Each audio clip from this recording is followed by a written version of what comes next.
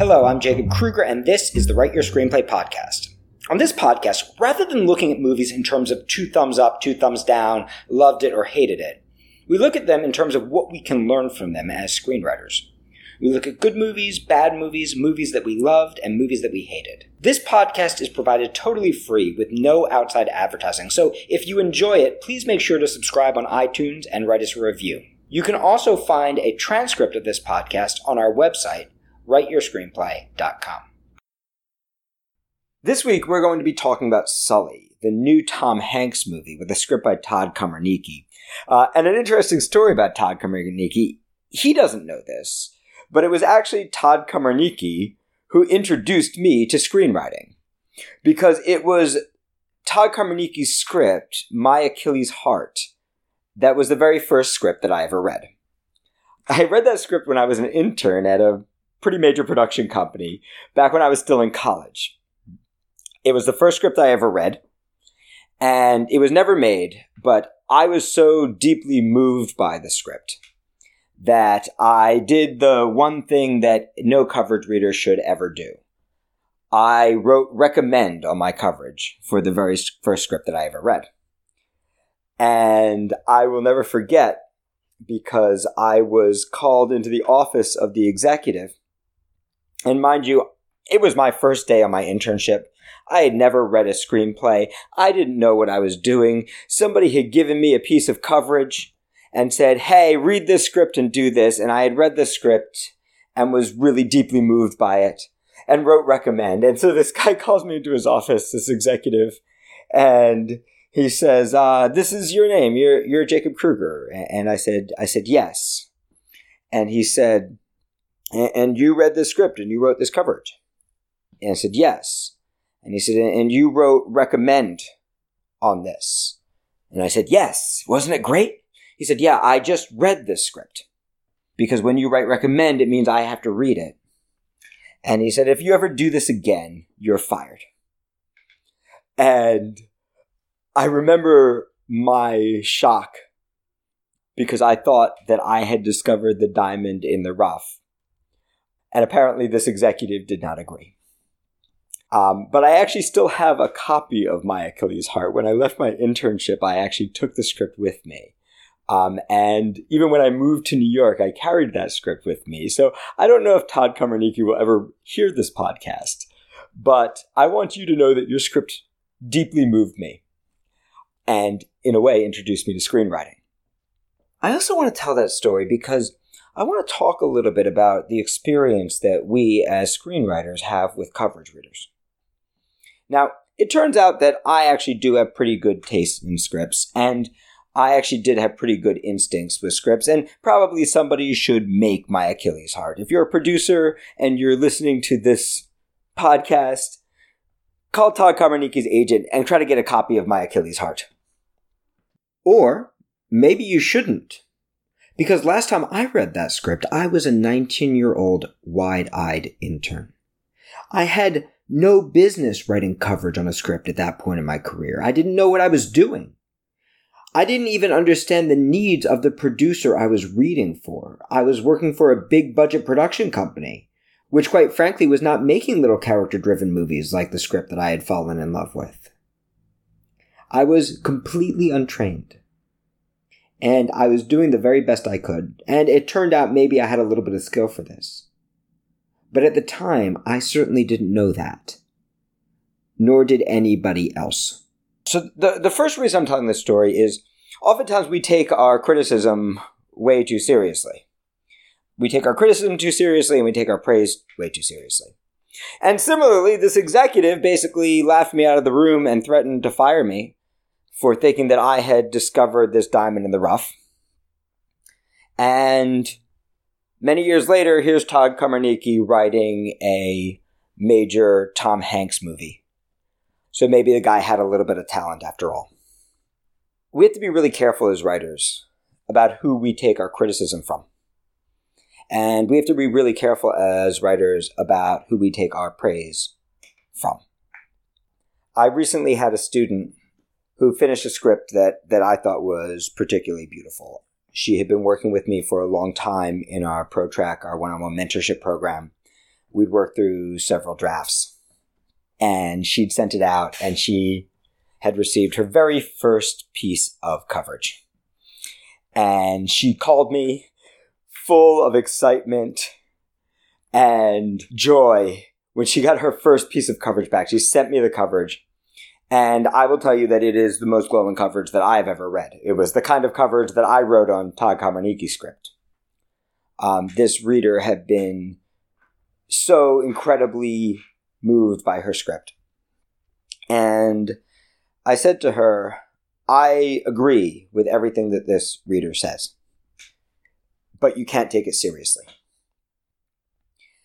And the reason you can't take it seriously is because if you take that seriously, you're going to have to take the other feedback you get seriously. And some of it's not going to be good. She looked at me like I was completely out of my mind. A few weeks later, she called me back. She had just gotten her second piece of coverage. And it was as violent of a rejection as the first one was passionate in its praise. And she said, now I understand why you said that. There are a lot of brilliant people writing coverage. There are a lot of people who are writing coverage today are going to end up being the great writers and the great producers of the future. And there are a lot of not so brilliant people writing coverage. There are a lot of interns writing coverage who are untrained and inexperienced. And the numbers of coverage don't really make sense, because although you as a consumer may pay about $150 for coverage, the truth is a coverage reader is getting paid about $50 a script. And if you do the math on what it costs to, time-wise, to read a script, write a good logline, a good summary, a good commentary, you realize that if they really were to carefully read each script and carefully craft each piece of coverage, that these people will be working for less than the minimum wage. And in fact, many of them are working for less than the minimum wage. Many of them, like I was at the time, are working for free. And that doesn't mean your coverage reader isn't talented, but it does mean that your coverage reader should not be a reliable source of information. Because if your coverage reader was an experienced writer, if your coverage reader was a working writer, they would not be writing coverage for $50 a script, because it just doesn't make sense economically. Coverage is where people go to start out. And the truth is, if someone's still writing coverage many years later, you worry even more, because you wonder what's keeping them at that job. So there's nothing wrong with coverage. Coverage is a valuable thing. It's a way of executives understanding which scripts to read and which scripts not to. And then the other thing to understand is that executives aren't always right either. Because here's a guy who threatened to fire me for having the gall to think that I had discovered the next diamond in the rough. And turns out maybe I was right. If you're going to be a writer, you need to accept that this is going to take some time. And it's going to take some luck. It's not just about finding somebody who loves your script, it's finding about someone who loves your script at the right time. And sometimes it's about understanding that the greatest script you ever write is not necessarily going to be the one that gets made. Because as far as I know, my Achilles' heart is still sitting on a shelf somewhere. And the movie that right now Todd Komarnicki is most likely to be known for is Sully. And I think Sully is an example of a really good script by a really good writer that doesn't tell a really good story. And I think one of the reasons that Sully doesn't tell a very good story is because Sully is trying to do something very, very difficult. It's trying to do a film adaptation of a real man's life. And it's trying to find drama in a situation that is inherently internal. The first mistake Sully makes is failing to trust its own source material. As several recent articles point out, the persecution of Sully by the airlines, which forms the central premise of this whole story, never actually occurred. It was completely made up by Clint Eastwood, who insisted that the movie needed an antagonist, and failing to find one, made one up. Movies are like life, and the best movies draw their inspiration from life. As useful as the idea of an antagonist may seem, thinking about characters in this way is only going to draw you away from the truth of your story. It's going to lead you to the kind of mustache-twirling villain that we see in Sully, rather than to the fully drawn characters we experience in real life. I don't know about you, but I don't have an antagonist in my life. I have lots of people who drive me crazy. I have lots of relationships. I have lots of people who want things from me and from whom I want things. People I connect with and people that I struggle with. But I don't have anyone in my life whose sole reason for existence is to antagonize me. And even if it seemed like I did, most likely if I had the ability to see the world through their eyes, I'd realize that they think they're the hero of the story, and most likely would see me as their antagonist. Darth Vader may seem like the antagonist in Star Wars, but that's not how he sees it. Step into his worldview for one moment, and you will realize that from his perspective, the rebels are the antagonists. All he wants is to bring order to the galaxy, with Luke Skywalker at his side. But his son has been stolen from him by a terrorist rebel called Obi-Wan Kenobi, who radicalized him and trained him to blow up his own father's Death Star. Do you know how much work it takes to build a frickin' Death Star? Do you realize how many people live aboard it? Darth Vader may have a particularly nasty how of pursuing his objectives, but from his perspective, he's not the bad guy. And that's what makes his confrontation with Luke in The Empire Strikes Back so extraordinary. Here's the truth. There is no such thing as an antagonist. There are only characters pursuing the things they want against the obstacles of everyone else's desires. Some people pursue the things they want in beautiful ways and some in horrible ways. But if you want to write great characters, stop thinking about them in terms of protagonists and antagonists, and start thinking of them as people. Beautiful and terrible and broken people, trying to get what they want and need in the face of a complicated world. And if that doesn't lead to the kind of conflict you'd expect in a movie, don't create it for its own sake. Instead, trust the integrity, the truth of your own material. There is enough conflict in the world, enough complexity, enough confusion to create a movie out of anything. So if what you're looking for isn't there, especially in a true story, don't make it up. Don't make it up because it will suck. Don't create a movie around total fiction when there's so much drama in the truth. But if you choose to ignore this advice, as the script for Sully does, and run towards a lie rather than running towards the truth, you better darn well make sure that the execution you end up with is better than the truth would have been. That the point of entry you're fictionalizing is actually the most interesting way into the story. So let's, for a moment, imagine that the story Sully is telling was actually true. Or if it's easier for you, imagine that this story was totally the writer's creation, rather than an adaptation of a real man's life. There'd still be a huge problem with the point of entry into this story. The real shame is, I think that the story of Sully could be a great story. But I also think, regardless of what is true, that this particular writer or this particular producer have the wrong take. That they have chosen the wrong point of entry to what is really interesting in the story.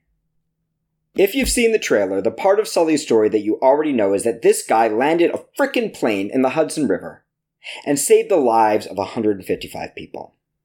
If you've seen the trailer, the part that you already know is, according to Eastwood's take on the material, and let's for argument's sake imagine that this were true, that although Sully was at first celebrated as a hero, he was also persecuted as a man who made a mistake. Unfortunately, even if you've seen the whole feature film of Sully, you probably can't tell me much more story than that. Because despite the obvious skill of the writer, the very strong ability with characterization of the writer, despite the tremendous prowess of the director and the stunning visual sequences of the film, at the end of the day, the story of Sully as dramatized in this script just keeps on hitting the same beats. And this happens often in Tom Hanks movies. Tom Hanks loves to play these characters who are beyond reproach. He loves to play these characters who are noble and good and brave. And there is nothing wrong with playing a character who is noble and good and brave. There is nothing wrong with playing a character who does not make mistakes, who always does the right thing. And when you're telling a true story of a man that you truly admire, there's even a stronger desire to dramatize their beauty and their bravery and their strength and all the things that make them wonderful. But it's very challenging to effectively tell the story of that kind of character, because it's very hard to get that kind of character to change. Because when you're writing a character who is pretty much perfect, it's hard to feel that they need to change at all. So the question is, if you're writing this kind of movie, where is the drama going to come from? If we already know the story, where is the question going to come from? Now, there's a way to do this story like Doubt. If you've seen the movie Doubt, you know that there's a way to tell this story, or if you've seen the play Doubt, you know that there's a way to tell this story where the drama comes from our doubt, where the drama comes from our questioning of, did this man actually do the right thing? Where the drama comes from the things that we don't know, and the way we start to piece the story together in our own heads. Imagine, for example, if instead of casting Tom Hanks, they had cast Tom Cruise in this role. Imagine if they had cast the cocky, headstrong character that Tom Cruise loves to play. The guy who's got tremendous talent and swagger, but who struggles to play by the rules. If you had Tom Cruise playing this role, you would probably spend the whole movie wondering, did this guy do something right? Or did this guy do something wrong? If you had a character like Tom Cruise in this role, you might be able to bring that character to a place where he had to wonder if he did the right thing. Think, for example, of The Shawshank Redemption and the structure of that film, as they bring the Tim Robbins character, who's another one of these characters who really does no wrong, who is noble and brave and smart and kind and caring and good and really doesn't make any mistakes. But think about the beautiful structure of that movie and how they bring that character to his knees. At that wonderful scene where he says to Red, I killed her, Red. I didn't pull the trigger, but I drove her to that cabin with my apathy. Where he accepts his role, where this man who has been pleading his innocence accepts his role in the death of his wife. Remember the ending of A Few Good Men, where these two loyal, honorable Marines have to face the fact that they did make a mistake. When we're telling the story of a movie, we are telling a story of a character's change. We are watching that character go on a journey that tests them and changes them and drives them deep into their own psyche. And the problem with Sully, and It's barely a spoiler, but I'm going to give you a warning that there is a tiny little spoiler ahead. The problem with Sully is that we know from the very beginning that there is just no way this man made a mistake. We know from the very beginning that this is a witch hunt. And the reason we know it because of the dominant traits of the characters. Now, the truth of the matter is, the first scene of the movie is probably the most effective scene of Sully. Because we, as the audience, think we know exactly where we are. We come in and we are watching a plane fly through the city of New York, and it is visually spectacular. And we are telling ourselves we know what's going to happen. We are telling ourselves, yes, this plane is going to land in the Hudson River.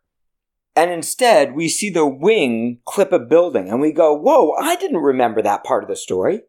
And then we see that plane crash into a building in an image ultra reminiscent of 9/11. And we, as the audience, get jolted out of our expectations. We get taken beyond where we expect the movie to go. We were promised a certain thing in the trailer, and now we are finding ourselves in a world that we did not expect. And this is a very good start for the movie Sully, and in fact, this is probably the only way you can start this version of the movie Sully. By shaking the audience up and saying, hey, what do you really believe? By shaking the audience up and saying, hey, there's more to this story than you believe. The problem with Sully is that from that point on, the game is played with a loaded deck. On the one hand, you have Tom Hanks, Sully, played by an actor that you love, that you quite frankly know, with the exception of Road to Perdition, has never done anything wrong in a movie. We're talking about Forrest Gump. We're talking about the captain in Captain Phillips. We're talking about the incredibly moral lawyer in Bridge of Spies. So just seeing Tom Hanks' face, we already know he did the right thing. We are presented with a character who is confident without having swagger. A character who is an expert in airline safety. A character who is a tremendously skilled pilot. A character who is respected by his peers and his union and his friends. We have a pilot who is humble, who the moment he's confronted with a witch hunt, immediately starts to look inside and wonder, did I do something wrong?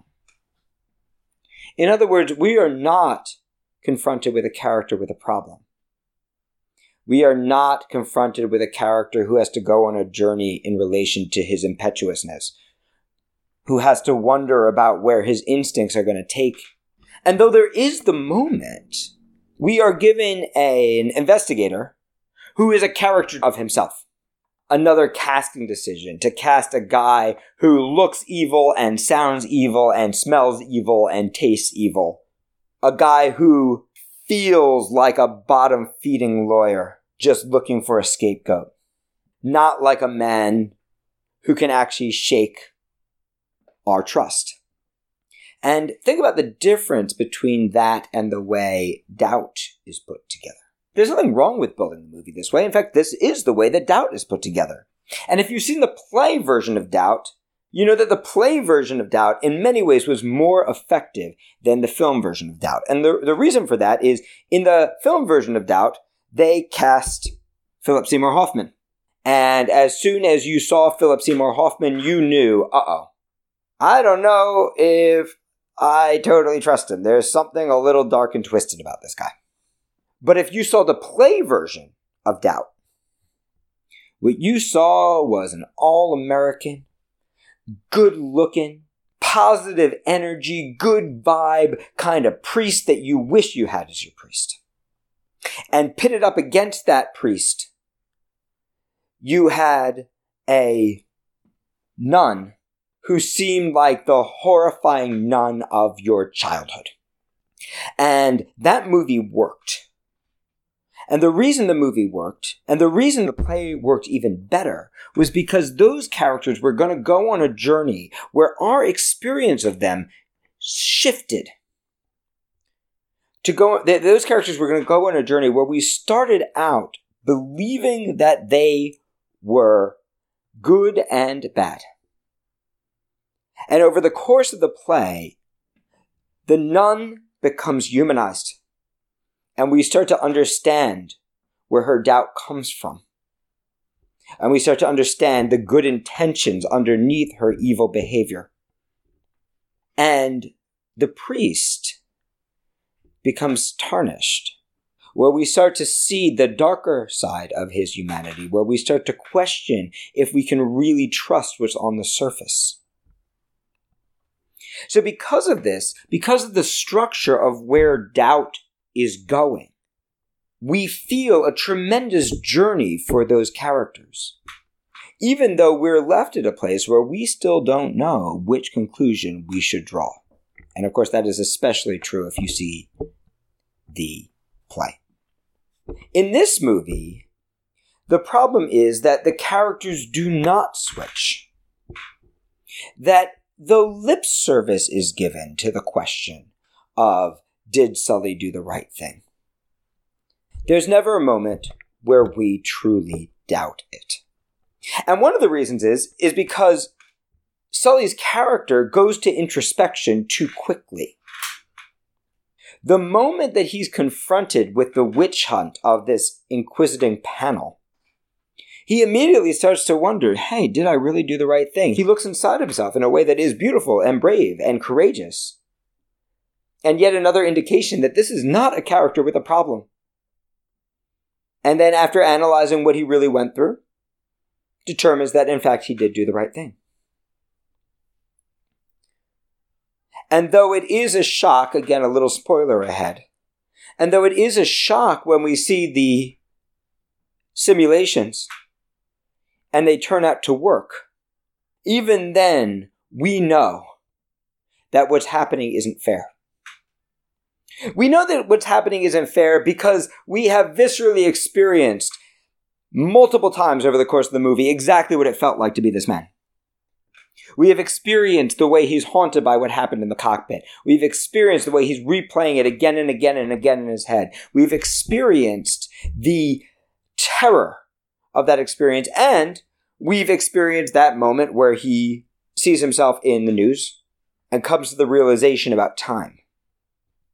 And though this does make for a really beautifully written monologue, it doesn't make for a satisfying journey. The journey feels thin. And the reason the journey feels thin is because the character hasn't really changed. The character hasn't really been tested. The character hasn't really gone on a journey. The character started off right and ended right. The character did what any reasonable human being would do and looked at himself in the mirror and said, hey, did I do the right thing or the wrong one? And determined that, in fact, he had done the right thing. And then the character was vindicated by evidence that proved what, quite frankly, we already knew, not only from the first scene of the movie, but from the moment we saw the trailer. We knew that this was a movie about a witch hunt.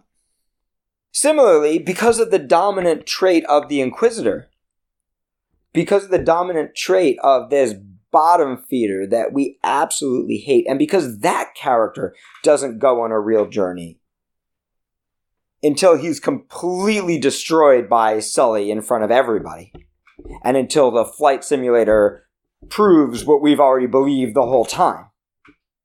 Because he doesn't go on a real journey, because no part of him is right. The movie ends up not really being about anything. Now, does that mean that the character has to actually change? No. This could be a movie about the system.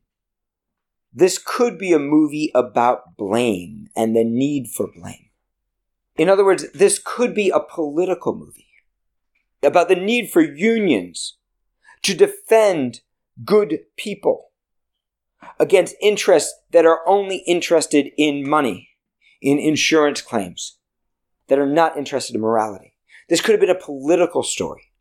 Or this story could have been an emotional story about a man who needs to blame someone. In fact, there's a really beautiful movie called The Sweet Hereafter by Adam Agoyan, in which we watch a lawyer, a bottom-feeding lawyer, who's struggling with the loss of his daughter, who is a heroin addict, who's come to this town to prosecute the driver of a bus that's gone off a cliff and killed a whole bunch of kids. And we get a personal journey about that character's need for someone to blame. But Sully doesn't fully go to that place either. Because there is no part of this Inquisitor that is human. There is no part of this character that is right. So, something to think about as you are working on a movie. Oftentimes, we get tempted by this word antagonist. We think we're telling the story of Sully and we're going, okay, I'm scared. Because I have this guy, and I respect him and admire him, and I don't want to turn him into some nasty dude who's not the good guy. Because I believe he is the good guy. I don't believe that this man did something wrong, and I don't believe that this man needs to go on a journey of change, because when I look at the man and I meet the man and I talk to the man, I don't see a guy who has a problem. I see a guy who did a brave thing, who's part of a bad system. But that means that the interest is not going to come from his journey. So we get scared. We say, oh my God, I might not have enough movie here. I might not have enough of a point of entry. What am I going to do? Am I going to just keep playing the same beats? And we get tempted by this idea called the antagonist, the bad guy. We go, oh my God, I need a bad guy. I need a villain. I need an enemy. I need something that's going to create conflict in this story. And we get tempted to these mustache-twirling villains, these guys who are entirely wrong, entirely bad, entirely misguided. But the problem is when we do this, we end up playing with loaded dice. And the game becomes a lot less fun. If you have to have a villain, if you're going to have a villain, make sure that your villain thinks he's a hero. Make sure that your villain wakes up every morning and looks at the mirror and says, I'm the hero of this story. Make sure that your villain's actions are coming from real beliefs. Make sure that in some way your villain is right. Don't take the noble airline pilot and turn his wife into the crazy, unsupportive villain who only thinks about herself. Don't create the Inquisitor who's entirely wrong. Create the Inquisitor that we think is wrong. And look for the part of him that's right. Look for the part of him that we can agree with. Look for the part of him that can shake us and our main character to the core. Since we've been talking about political movies or the potential politics of this film, which don't get fully explored, I want to bring up a wonderful political movie called Network. Network is the story of a network executive who has a nervous meltdown on the air. He starts shouting, I'm mad as hell and I'm not going to take it anymore. And all of America, instead of turning him off, gets seduced by this madman. And soon all of America is shouting, I'm mad as hell and I'm not going to take it anymore. And we, the audience, are also shouting, I'm mad as hell, I'm not going to take it anymore. In fact, Patty Chayefsky, the writer, you're pretty sure, is also shouting with you, I'm mad as hell, I'm not going to take this anymore. And despite the fact that the movie was made many, many years ago, Patty Chayefsky in that film is actually anticipating a lot of the political and a lot of the news problems that we're actually having today. But what Patty Chayefsky does is he does not weight his argument. He does not weight his argument towards what he believes. Instead, what he does is he weights the argument against what he believes. He tests the character, not with a weak argument, but with a strong one. Not with an argument that we can't believe. Not with an argument that seems incredible, but with one that seems damning. He marches his main character into the network CEO's office. And if you've seen the movie, you remember the monologue. It begins, the network CEO says, "You have meddled with the forces of nature," and goes on to give one of the most brilliant monologues ever about everything that the main character and Patty Chayefsky, the writer, thinks is wrong, and why these things, in fact, are necessary for the survival of our society. And what's brilliant about Network is you get to the end of that scene and you're like, that's crazy, but he's got a point. And the main character gets to the end of that scene and says, I have seen the face of God, and starts preaching the gospel of the Network CEO. This is a writer, not who doesn't believe in his own argument, but believes so strongly in his own argument that he is willing to test it against the strongest argument possible from the other side. Writing a movie is about testing your beliefs and testing your character's beliefs. Writing a movie is about shaking yourself to the core and seeing if the things that you believe in can survive the strongest attack and make it to the other side. If you're writing an antagonist, make sure your antagonist thinks he's the good guy. So I want you to compare the stories we just talked about with the story of Sully. And you'll see why this argument is so weak. Not because it's not shocking and wonderful when the flight simulator seems to prove that Sully could have landed that plane, but because even when the flight simulator proves it, we still don't believe it. We've seen the visceral experience of Sully. And we've witnessed, as we watch the flight simulation, the total falseness of the simulation. We've seen these pilots perfectly calm as they land the plane. We've seen the parroting of Sully's dialogue from the transcript. It doesn't feel real. It doesn't feel visceral. And quite frankly, even if it was visceral, there's a part of us that's human. And that goes, my God, man, this guy did the very best he could. This is a good, strong, honest, brave, introspective man who did the very best he could, and we knew it from the moment we met him. And the truth of the matter is, even if every single simulation proved that he could have landed it, there's still a part of us that knows, you know what? I don't really care. Because would I have done any better in that situation? Would I have made a better decision? Could anybody have made a better decision?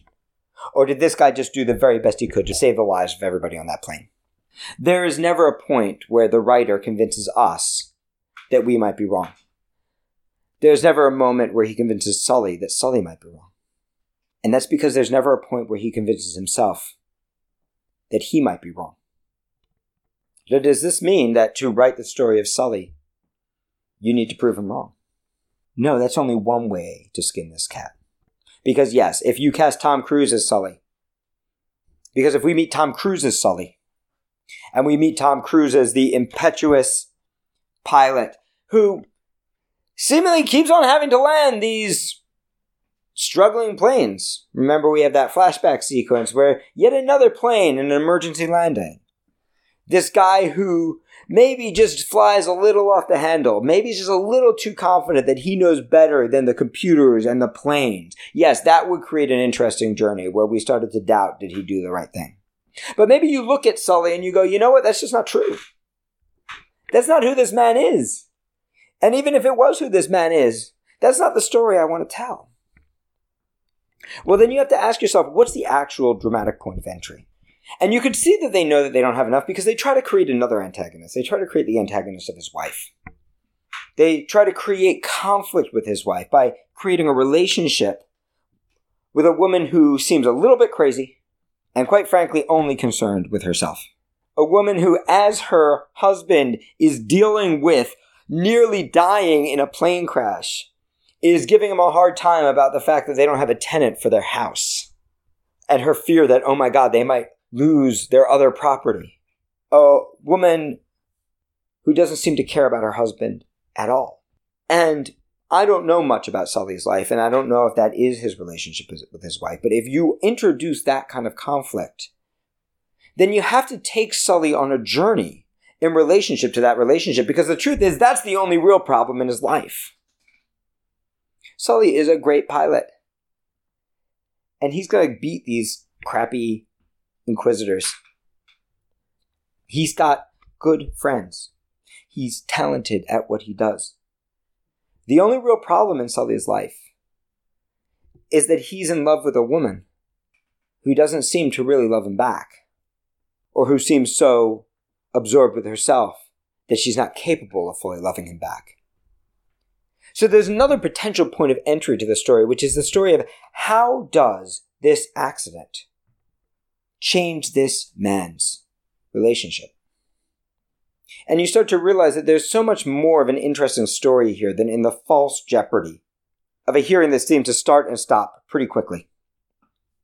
Of a hearing that never really had legs, because this did not turn into the story that we were promised in the trailer of all of America turning on Sully. And that's why you didn't remember from the news all of America turning on Sully, because quite frankly, all of America did not turn on Sully. Sully remained a hero in the press and among the people. There was just one asshole, apparently, if that part is in fact true. And even if we believe that everything in the movie is true, which I never believe, it seems that asshole's arguments were pretty quickly overturned and wholly destroyed. And we realize, you know what, this is not the point of entry into the movie. Because there are so many other wonderful questions. Questions that never get explored because this particular script is just so worried about trying to create conflict and trying to create stakes. Questions like, what is it like to be a normal airline pilot and one day wake up a hero? What is it like when everyone feels like you're a hero and you still feel like you're just you? What is it like when all of America wants to hug you and hold your hand and kiss you and tell you how brave you are and buy you a drink? When Letterman wants to talk to you, when the press want to interview you, when you should have been dead, but somehow you're alive, and you have to go back to the wife who doesn't love you and only thinks about herself. What is it like to be the people on that plane? What is it like to go back to your normal life the day after you die? Or the day after you're supposed to die? I bet if you ask yourself this question, you'll find that pretty soon you're telling yourself a story. Pretty soon you're telling yourself a story that's going to have change in it. Pretty soon you're telling yourself a story that's probably a lot more interesting to you than what you saw in Sully. And I'm not saying that Sully is a bad movie, because Sully is an entertaining movie. Sully is a good movie. But Sully is not a great movie. And one of the reasons you know it's not a great movie is that if Sully were not taken from a true story, you probably wouldn't have found it very interesting. In fact, you probably wouldn't have found it very believable at all. You probably would have found the characters a little arch. The bad guy's a little too bad and the good guy's a little too good.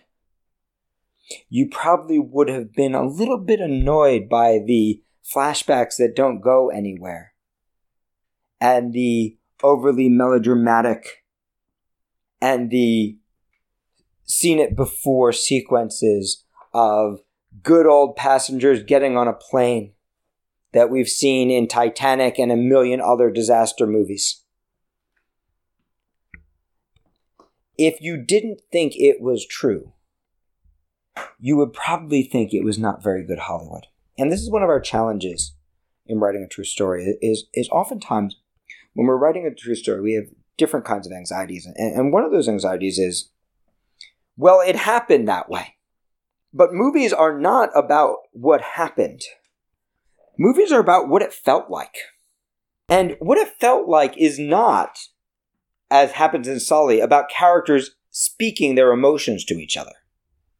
What it felt like is about dramatizing the journey of the character, the actions that the character takes and does.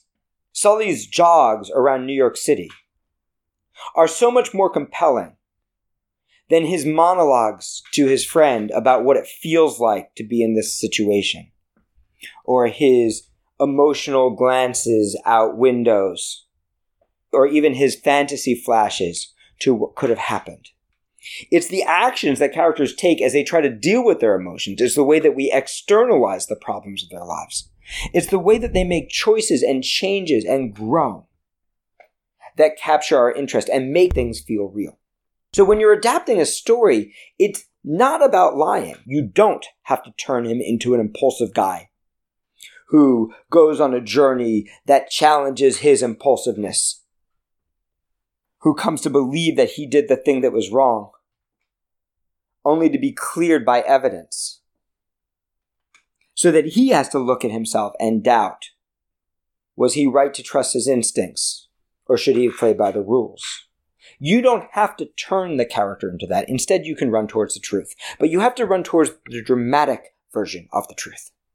And running towards the dramatic version of the truth is about stepping inside of the character, stepping into the part of the character that is you, and taking yourself on a journey, asking those questions. So if the elements that are true, and I don't know if this is true or not, but if the elements that are true is that Sully is a really good, noble man who's married to not a good, noble wife.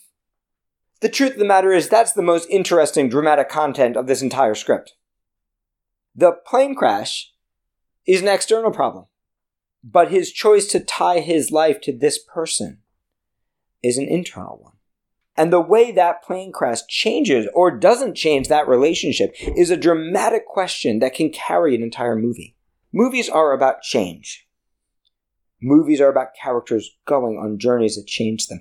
And movies are about truth. And that's about digging to the truth, not only of your main character, but also of your antagonists, also of your bad guys. You want to find the ways that the noble person is wrong, and you want to find the ways that the ignoble one is right. You want to bounce those ideas up against each other until both characters are forced to change. And until your audience is forced to go on a journey that makes them see both other people and themselves and the world that we live in just a little more clearly and a little more closely. I hope that you enjoyed this podcast. As I mentioned, we make this podcast totally free with no outside advertising. So if you enjoyed it, please subscribe on iTunes and write us a review. You can also get a complete transcript of this podcast on our website, writeyourscreenplay.com. And if you'd like to study with me in New York City, online, on one of our international retreats, or as part of our one-on-one ProTrack mentorship program, you can learn more about that on our website as well. That's writeyourscreenplay.com.